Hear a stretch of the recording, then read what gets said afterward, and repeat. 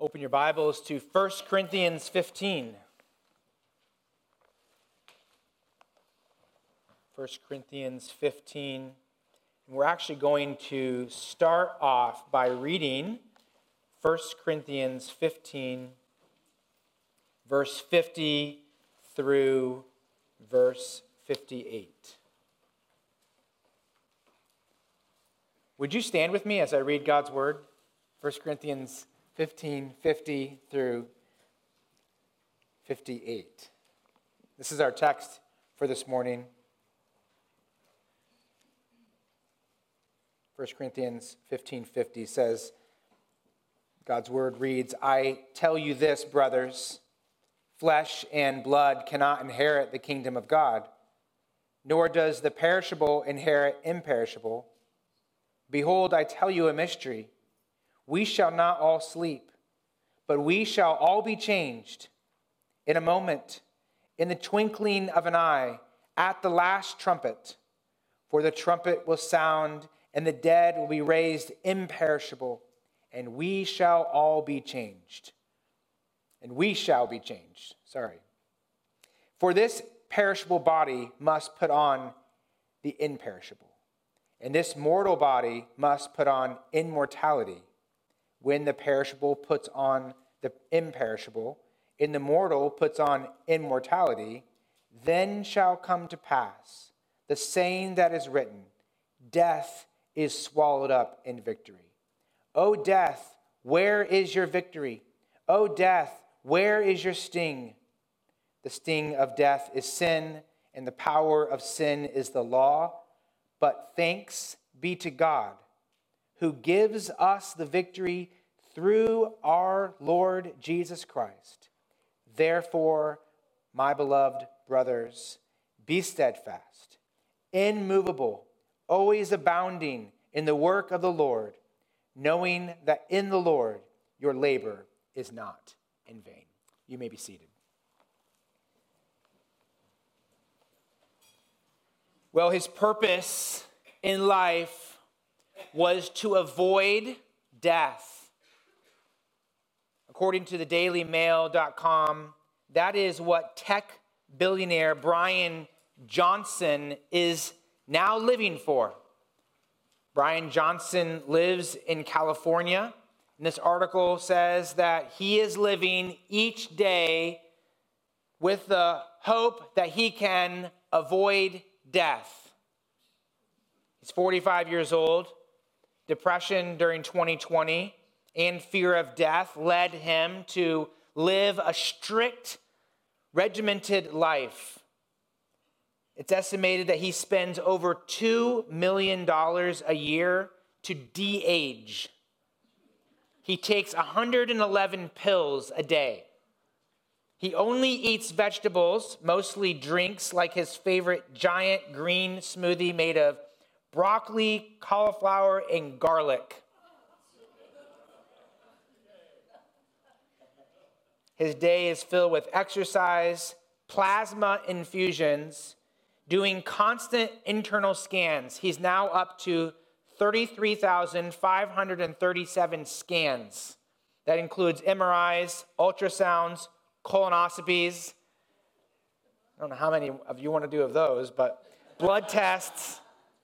And this is the article quotes him as saying this: I am revolting against the culture of death. And his mission is to reverse the aging process. Well, I have unfortunate news for him. It's not going to work. There will be a day when Brian Johnson, as well as all of us, will die. Unless you're in Christ and you are there for the resurrection day, everyone will have a day when they die.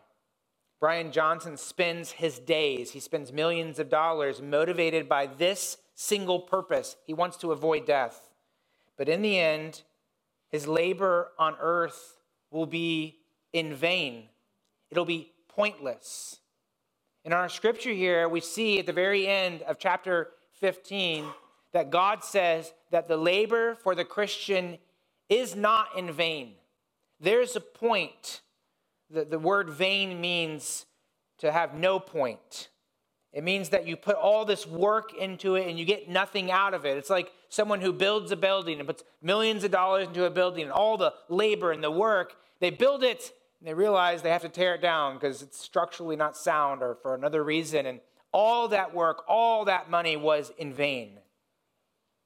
For the Christian, we work for Christ. We live every day for that hope, for that day that we will see Christ. And when we see him, we will realize our labor for him on this earth had a point. It had a reason. It was not in vain. So this text of scripture here is telling us in 1 Corinthians chapter 15 that we are to labor for the Lord now, knowing there is a resurrection to come. And really, this is a continuation of last week's sermon that started in verse 35. And so verse 35 down through verse 57 really is a continual thought of this hope for resurrection. And then verse 58 concludes with that we should be immovable. We should be abounding in the work of the Lord and steadfast, knowing this, based upon this knowledge, that our labor is not in vain in the Lord.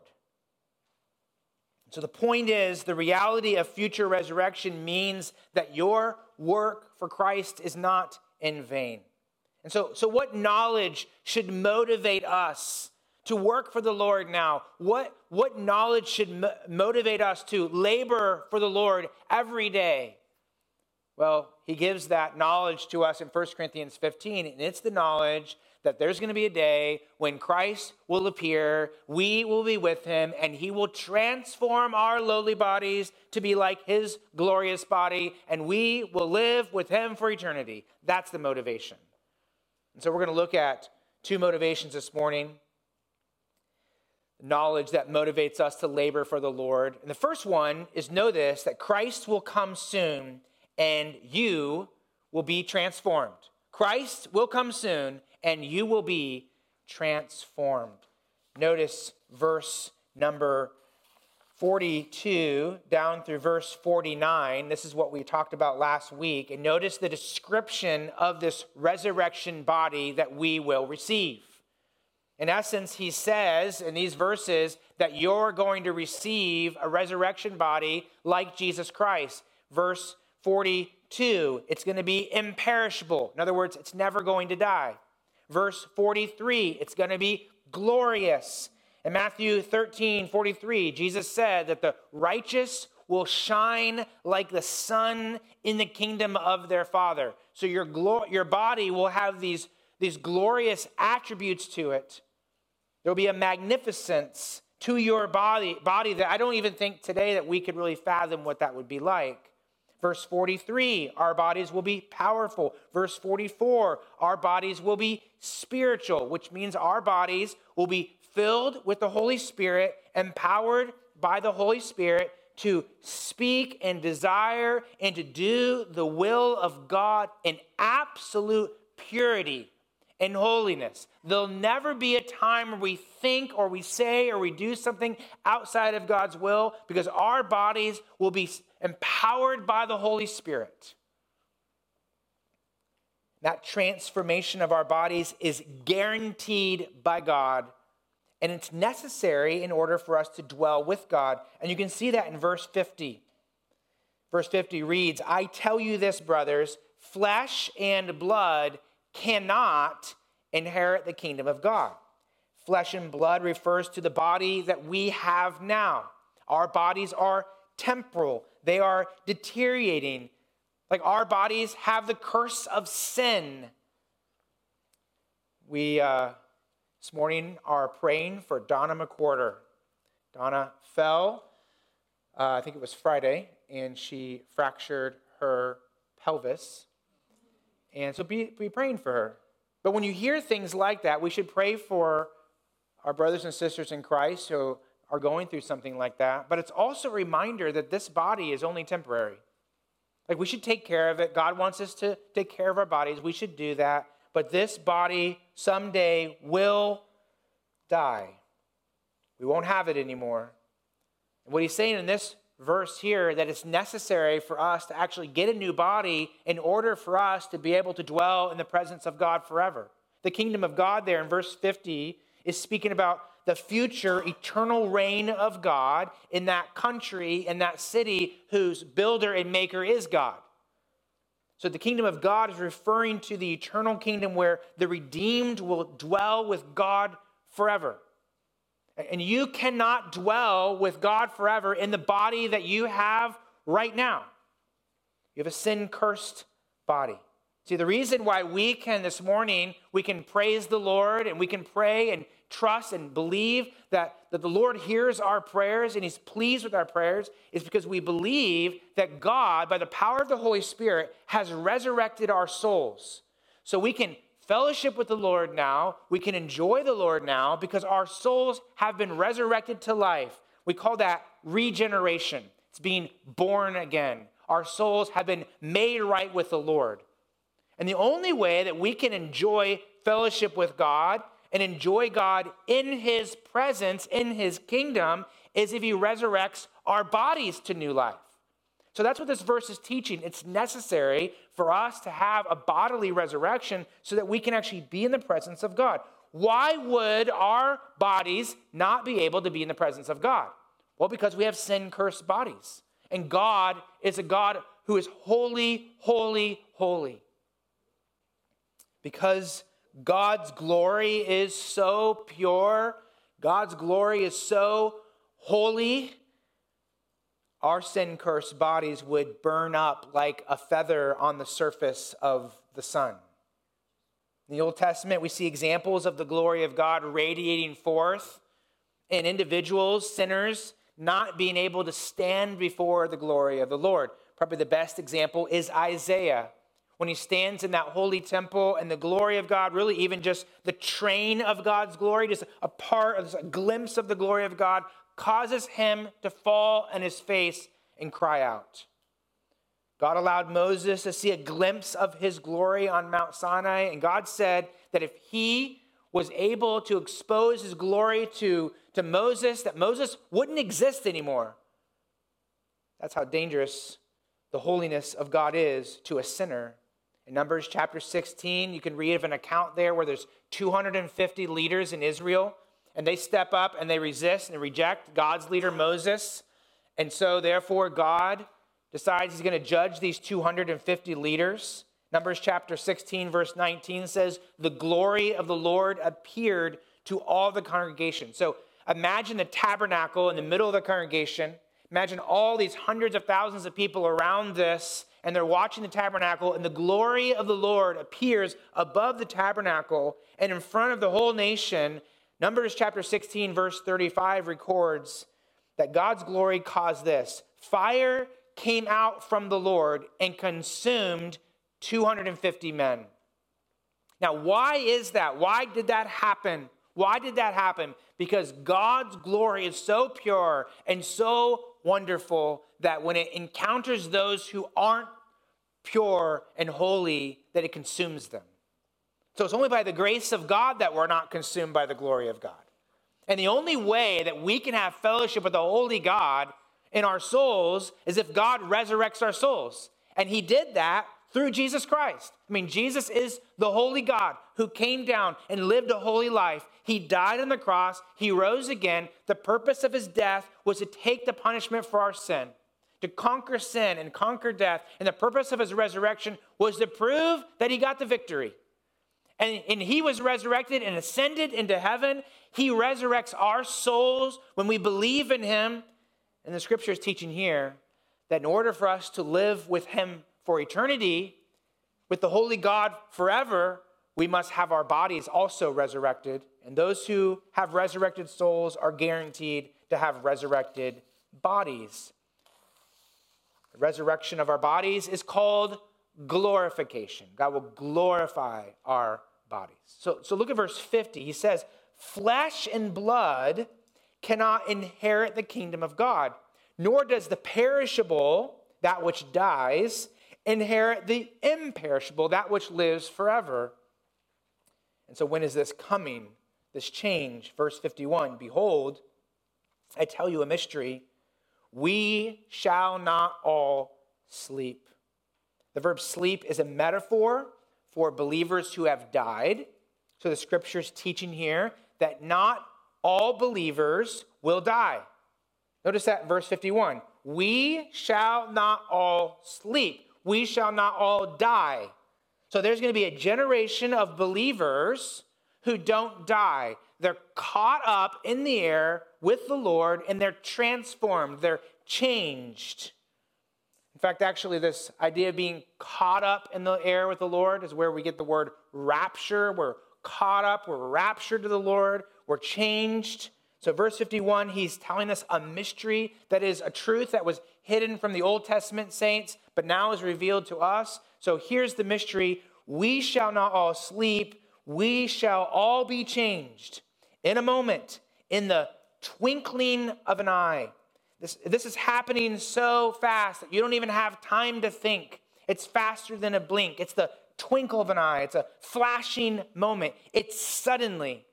One moment you're doing something, and the next moment you're with the Lord. You're brushing your teeth. You're working at your desk. You're walking down the street, and suddenly it happens. You don't see it coming. The trumpet sounds, and we are with the Lord. Can you think of a time when something happened so quickly, it was shocking, and it changed your life? Maybe you received a phone call. Maybe you heard some terrible news. Maybe you're driving down the road, and this is one that's probably the best example, and you're not expecting anything to happen to you that day, and someone sideswipes you. You know, it's shocking. You didn't see it happening. You didn't see it coming. It's like, where did that come? And it can change your life. And that's what's going to happen in this. It's going to be so shocking. You're not going to see it coming, but actually it changes our life for the best. Look at verse 52. In a moment, in the twinkling of an eye, at the last trumpet. This last trumpet is the heavenly trumpet that will announce that the church age is over. It's the last trumpet of the church age. It announces that Christ is coming. And we, verse 52 says, shall be changed. We as the church shall be changed.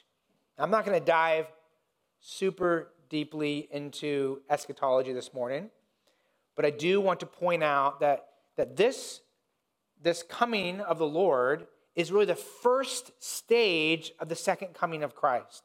The second coming of Christ starts with Christ coming for his church. The scripture teaches that there's 7 years that pass, and then finally Christ will come with his church. And this is the final, that is the final coming of Christ when he comes actually to the earth and he rules and reigns for 1,000 years on earth. So there's a coming with his church, and when he comes, first there's a coming for his church. When he comes for his church, we will be raptured into the air, we will be changed, and then we will go and have the marriage supper of the Lamb, which really all marriages on this earth should point to that marriage, that union that we have with Jesus Christ. And then there will be a coming back with his church. And so 1 Corinthians 15 is speaking of that coming for his church, where he resurrects our bodies to life. In fact, you can see this back in verse 23. Verse 23 tells us about this time that Jesus will come for his church. Notice verse 23, but each in his own order. So remember, this is speaking about the resurrection orders, the order of resurrection, I should say. Christ, the first fruits. Notice Jesus was the first one to be resurrected.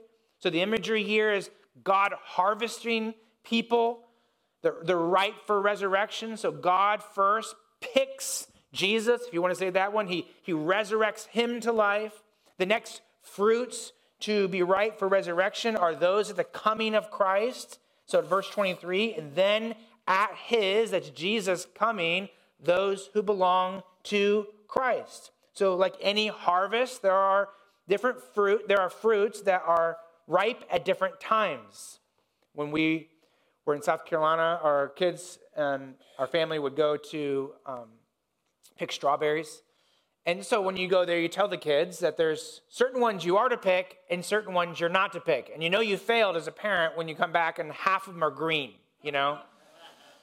And the point is, what we recognize with our children, we're like, some of them are ready to be picked and some we should wait until they're riper. And that's the picture here, is that there's some that are ready to be picked. Christ was already picked. He was resurrected. And then there's actually, even within the resurrections of the saints, there's actually different stages to it. There's different times when there's different times where Christ will resurrect souls. And so there's this time before his actual second coming, where he comes for his church and resurrects saints, resurrects the church. And then at the end of those 7 years, Christ will come back with his church and harvest other souls. So 1 Corinthians 15 is teaching us the reality that the Lord of the harvest is coming back at any moment. This is what the scripture teaches. And we must be ready. I read a story that I could not verify if it's actually true or not. But it's a funny story, so if it's true, it's really funny. If it's not true, it's still funny, okay? But this is the story I read about a guy named Herbert Washington from Austin, Texas. He was a constant pranker. So he would prank his coworkers, and they didn't really like it very much. So they thought they were going to get back at him one day. And Herbert was a Christian, and most of his coworkers claimed to be Christians. So they decided one day that when he was in his office, they were going to go around the office and they were going to set it up like the rapture had happened. And they were going to hide in a closet. And then they had a coworker who was Muslim, and they thought they would co-opt him into this. And so when Herbert was in his office and he was working, they did this whole setup. And the Muslim worker came in and started screaming, saying, "Oh, everyone's disappeared," So Herbert ran out. So this is how the story goes. Herbert ran out and he grabbed his heart and he began to have a heart attack. And he actually cried out, "I knew you would forget me, Jesus." Well, his coworkers realized this was a problem. And so they came out, and first they were kind of laughing, and then they were like, "This is for real." So they took him to the hospital, and Herbert ended up being okay, didn't die of a heart attack. But one of the coworkers said that Herbert, quote, "Herbert could be seen digging into his Bible like never before." So Herbert was living, at least after that whole event, in the reality of the return of Christ. But the idea of this passage is that we should expect Christ to return at any moment. Verse 51, notice verse 51. Paul has this expectation. We shall not all sleep, but we shall all be changed. And what's interesting about the Apostle Paul is that when he writes about this coming of Christ to resurrect his church, he speaks as if he's going to be one that's alive at the time. In other words, Paul expected that Christ would come back in his lifetime. Would you turn over with me to 1 Thessalonians 4? And I want to show you this in another passage. It's maybe even a little bit more clear that Paul viewed himself as one who would be a part of those who were still alive and who would be resurrected in glory. This is important to recognize because this helps us to realize that even Paul believed in the immediate return of Christ in his lifetime, that we should expect that. So 1 Corinthians chapter 4. Notice verse 14. 1 Thessalonians. 1 Thessalonians 4. Notice verse 14. The scripture says, Paul is comforting the church here. "For since we believe that Jesus died and rose again, even so, through Jesus, God will bring with him those who have fallen asleep," those who have died, those Christians who have died. "For this we declare to you by a word from the Lord, that we who are alive," so notice Paul says we, including himself, who are alive, who are left until the coming of the Lord, will not precede those who have fallen asleep, those who have died. "For the Lord himself will descend from heaven with a cry of command, with the voice of an archangel, and with the trumpet of God, and the dead in Christ will rise first. Then we," notice Paul, this is Paul speaking about himself, "we who are alive." So he expected to be alive, who are left, will be caught up together with them in the clouds to meet the Lord in the air, and so we will always be with the Lord. And the point is, nobody knows when Christ will come back. Paul the apostle didn't know. And isn't it so ridiculous that you have these people that predict when Christ is coming back? I mean, there are people that are like, oh, it's all lining up, like he's coming back this year. Well, you know what? Paul the apostle thought he was coming back that year. And that's good, because God's word says we should expect him to come back at any time. You know, when you hear people that are like, it's all lining up like this, and so we can time it like this. Literally, Jesus says we don't know the day or the hour, okay? And actually, we should not just expect it to come, you know, in November, because that's, you know, when some of the elections are coming next year. So obviously, it's going to happen at that point, you know. We should actually expect that it could actually happen today. So the knowledge that motivates us to work for the Lord now is that Christ will soon come, and soon he will transform us. And Jesus told parables to help us to understand this, to illustrate this for us. One parable he told was in Luke chapter 12. And the parable goes something like this. Once upon a time, there was a boss who went away to a party. And he left his servants at his house. And these servants were guarding the home. They were taking care of the home. And the boss said he'd be back. So they prepared the house. They were ready for him. And it was 9 o'clock and the boss didn't come back home. And then it was 11 o'clock and he still wasn't home. And the servants looked at each other and thought, well, maybe we should go home, or maybe we should play cards. And they said, no, we're gonna be ready. We're gonna keep the house ready. We're gonna keep doing our jobs. Then it was midnight. Then it was 1 o'clock. Then it was 3 o'clock. And where's our boss at? I mean, maybe he's not coming back. But then suddenly he arrives and he walks in the door and he sees them all working. They were ready, and he richly rewards them. And this is what Christ tells us is a picture of his coming, his return. We are the servants. We are to be ready. And when he comes, he will richly reward us. That's why he says in Luke chapter 12, verse 40, to end that story, you also must be ready, because the Son of Man will come at an hour when you do not expect him. And this is constantly in the letters of the Apostle Paul, also in James and in 1 Peter, 2 Peter. Philippians 4:5 says, be considerate of one another. Why should you be considerate of one another? Like, why should you, after church today, why should you connect with each other, relate with each other, love each other, why should you do that? Well, he says, Philippians 4:5, be considerate of one another. The Lord is at hand, because God's coming back soon. Like, love your brothers and sisters in Christ, because Jesus is coming back. How about James chapter 5, verse 7? Be patient, brothers, as you wait for the coming of the Lord. Like, endure, be patient. Why? Because he's coming back. Verse 8 of James 5 says, the Lord is at hand. His return could happen at any moment. So with this in mind, we need to ask ourselves, how are we laboring for the Lord? Or let me just directly address you and ask you, how are you laboring for the Lord? Like, let that settle in. Think about that. Like, actually, see if you can have things come to your mind. How are you laboring for the Lord?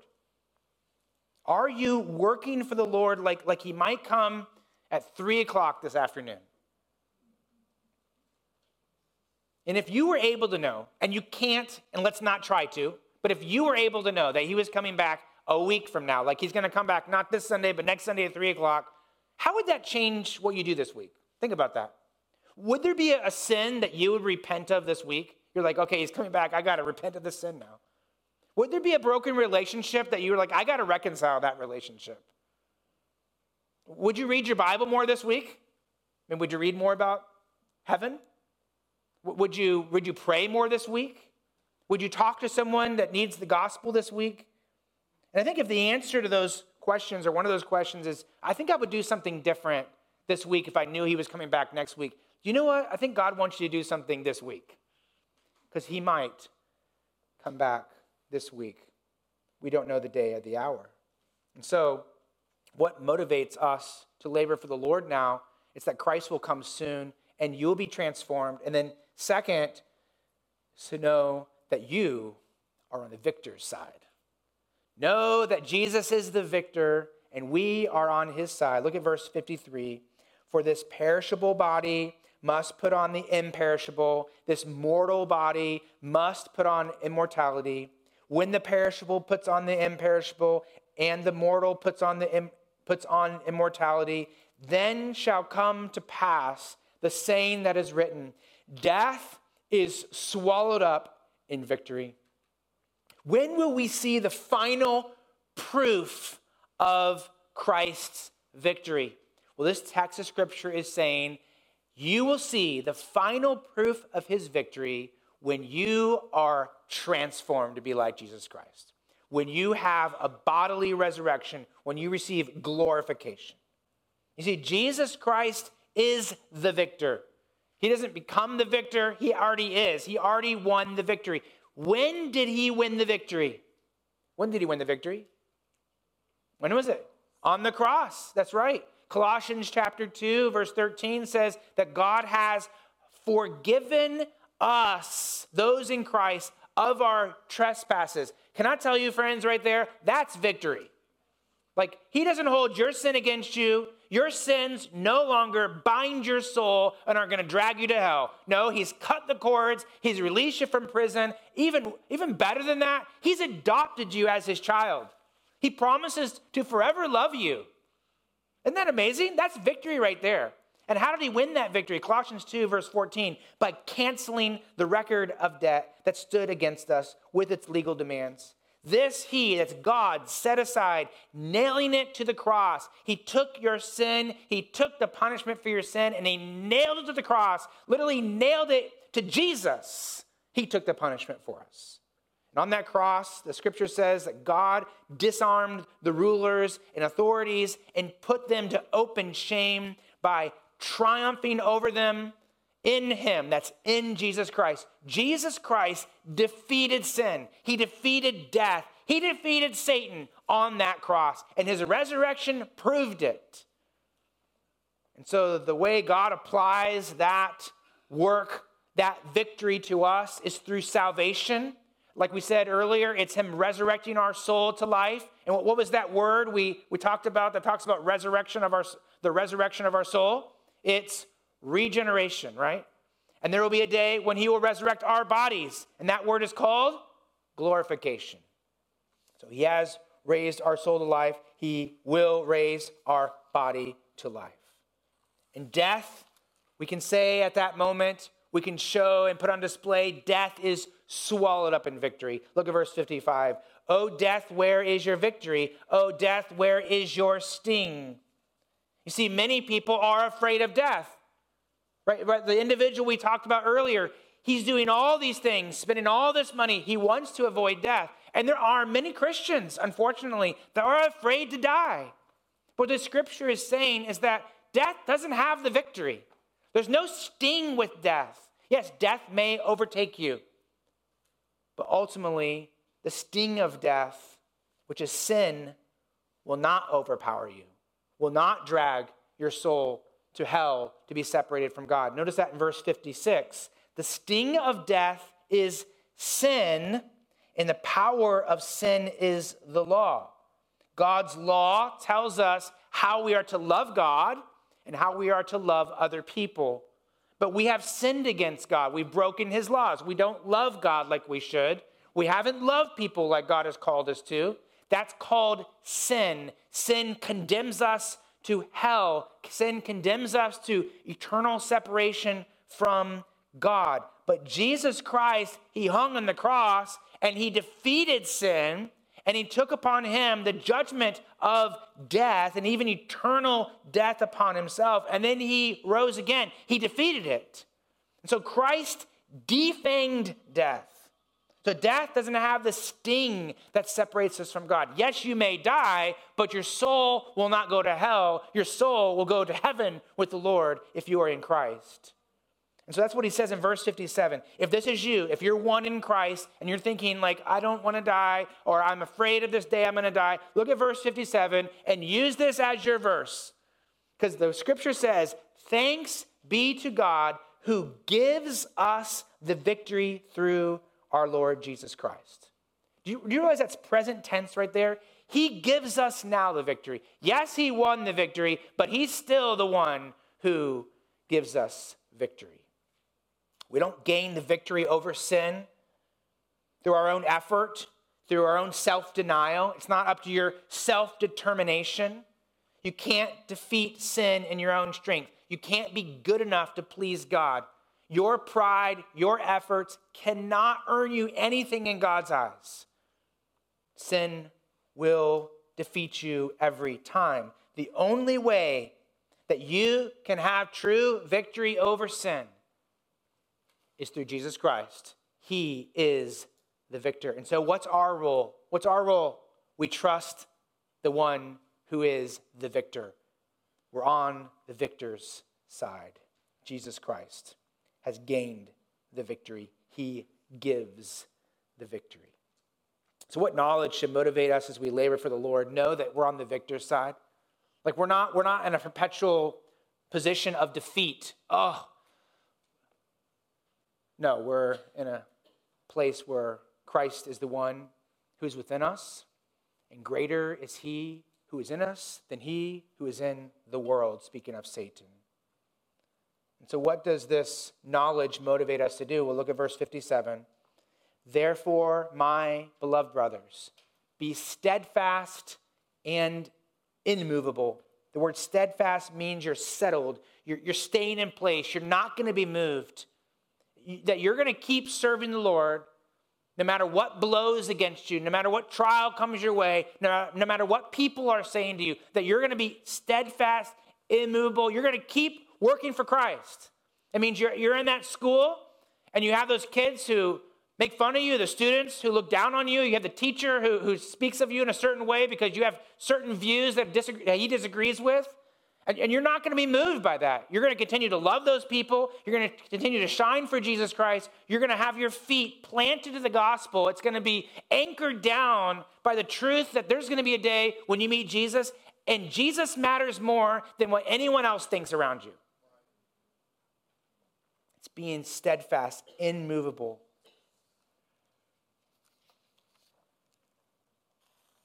This text is for those who are going through deep trials. And the winds of that trial blow against you and you feel like giving up. This text is for those who have a relationship with someone and it's not reconciled, and you know you should reconcile that person, and there's something you should do and you can do, but you don't really want to do. And so this text is saying, be steadfast, immovable, abounding in the work of the Lord. In other words, pursue that person. This text is for those who really don't want to put the time in to disciple someone. You're like, I'm so tired. I don't have time for that. And he's saying, listen, be steadfast, be immovable, abound in the work of the Lord. I think probably one of the greatest threats to our serving the Lord is depression, right? It's that idea that we have these thoughts in our head and they swirl around and we can just start descending into despair. God is not at the center of our thoughts. God is not filling our thoughts. It's ourselves. It's woe is me. It's what's happening in my life. And that despair can drag us down and really pull us away from serving Christ. Martin Luther, the German reformer, was tempted by this. And probably he had one of the worst trials that anyone could ever go through that tempted him with depression and to really give up. And that was that his little girl, his daughter, was dying of an illness. His heart was wrapped up in this little girl. He loved her. And if you've had a child that has passed away, you know what Martin Luther was going through and his wife. And they would go into her room and they would pray for her and they would hug her and they would love her. But at some point they realized that she is not going to make it. So Martin Luther is recorded as saying to his little girl this. He knelt down to her and he touched her hair and her face. And he said, would you like to stay with your father here? Or would you like to be with your father in heaven? Now that's a difficult question to ask a little girl that knows she's going to pass away. God gave her the grace to say this, dearest Father, I want whatever God wills. And then she passed. And at the little girl's funeral, as her little coffin was being lowered down into the earth, Luther said this, "My darling, you will rise and you will shine like the stars and like the sun." He was speaking of her resurrection. But that didn't solve his problems, right? He thought about his little girl on a constant basis, and him and his wife, Katie, they just felt like giving up. I mean, they remembered her laughs, and they remembered her joy that she brought to the home. And so he wrote this to a friend as he was considering just how this was affecting his ministry and his life and his relationships. And he wrote this, "My wife and I cannot think of her," that's their daughter, "without sobs and without groans, which tear the heart apart. The memory of her face, her words, her expressions in life and death, everything about our most obedient and loving daughter lingers in our hearts." And so he says, would you give thanks to God in our stead? For hasn't he honored us greatly in glorifying our child? He's saying, I'm trusting that God actually has a purpose in this, and actually there will be a day when I will meet my daughter and she will be glorified. Just pray for us in this. This was a constant struggle in his life. But what you see what's happening with Martin Luther, what he kept doing is he kept going back to that day when his little girl is going to be resurrected, and he's not going to recognize her as his little girl, right? I mean, she'll look like her, but she'll be a grown, and she'll be a glorified saint, and he'll see her, and he keeps putting his mind back to that. And that's what the scripture is telling us. Like, be steadfast, be immovable, abound in the work of the Lord. I mean, when you feel like you're being pulled down, look up to the Lord and realize he's coming back soon. And that day of glory is the day that we're living for. Verse 58 is, I think, the verse that we should pray when we pray for our missionaries. I mean, think about like Brett and Jennifer Wright. They're in Africa with little kids. He's flying planes on a constant basis, and honestly, his life's in danger. He's going into dangerous places. We should pray for them. We think about Jonathan and Sarah this summer. We're praying for them in a foreign country, in a third world country. They have a son that has Down syndrome. A daughter has half a heart.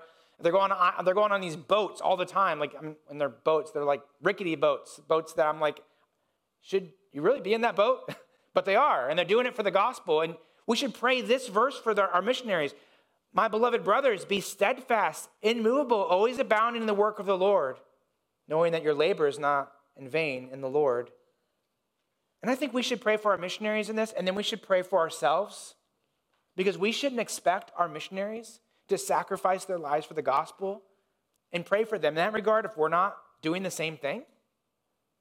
I've heard people that comment about missionaries be like, well, that's their job. Their job is to sacrifice for the gospel. What?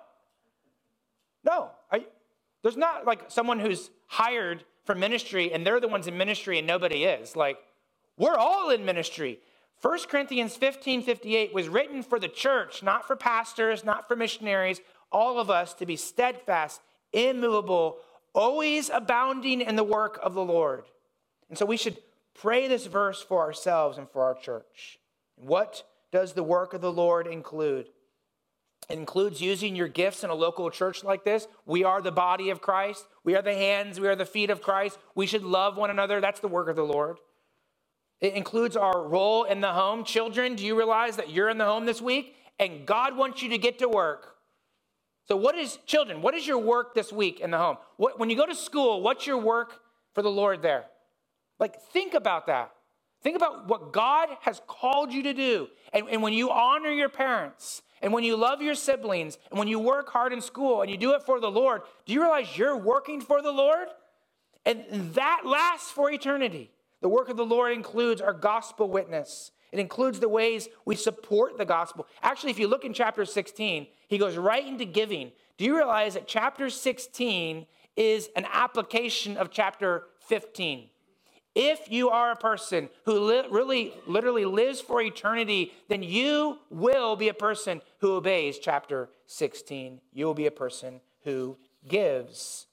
And notice he says you're always abounding. This means that you don't turn Christianity on at 10:30 on Sunday mornings. It's 24/7, and you're abounding. This is overflowing. This is in excess. That means our lives should actually have the quality that we are serving God at all times. And you're saying, well, Pastor Ben, we need breaks at times. And you're right. We need to rest. But not rest to quit. We need to rest so that we can continue on, right? That's the biblical view of rest. I mean, you have one day out of the week where you set it aside for the Lord. It's the day of rest. This is the day of the Lord. So we rest today, and it's not about taking naps and things like that. It's about saying this day is set aside for the Lord, but we do that so we can work for the Lord the rest of the week too, right? And so we are to serve the Lord in abundance. And so let me end by asking, how are you working for the Lord? I mean, think about your afternoon. What are you going to do this afternoon that's for the Lord? Or this week? And maybe another follow-up question to that is, what more can you do for the Lord? Like, if you're to be abounding, then what's the next thing you can do for him? Like, how can you serve him more? How can you serve him more in your home, in your school? And the last question, I think, is an important one when we talk about this text, and that is, are you ready to give up? Right? Then sometimes you just feel like giving up. Like, I just don't want to be around people anymore. Like, I'm sick of, like, really, life is hard. It's difficult. I just want to escape and get away. This verse is for you. That you should be steadfast, immovable, always abounding in the work of the Lord. Why? Why shouldn't you just give up? Why should we just go, live our lives in comfort and just say, we'll just wait till it all ends? Well, verse 58 gives the why. Look at verse 58. The last clause says, knowing that in the Lord your labor is not in vain.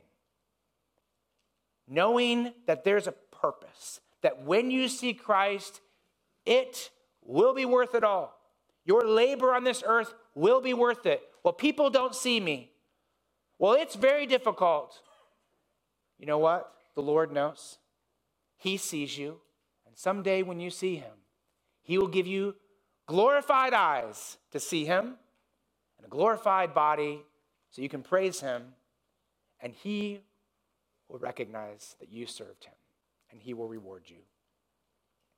Let me end with one last illustration. In 1952, there was a young lady named Florence Chadwick who actually went over to England, and she swam the English Channel both ways, which is pretty incredible.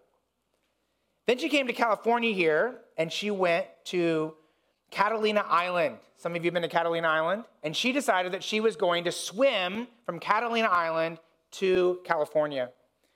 And so she got in the water, and her mom was in a boat and some other people, and there were some reporters and stuff in there. And she swam for 15 hours, and she was getting really tired, obviously.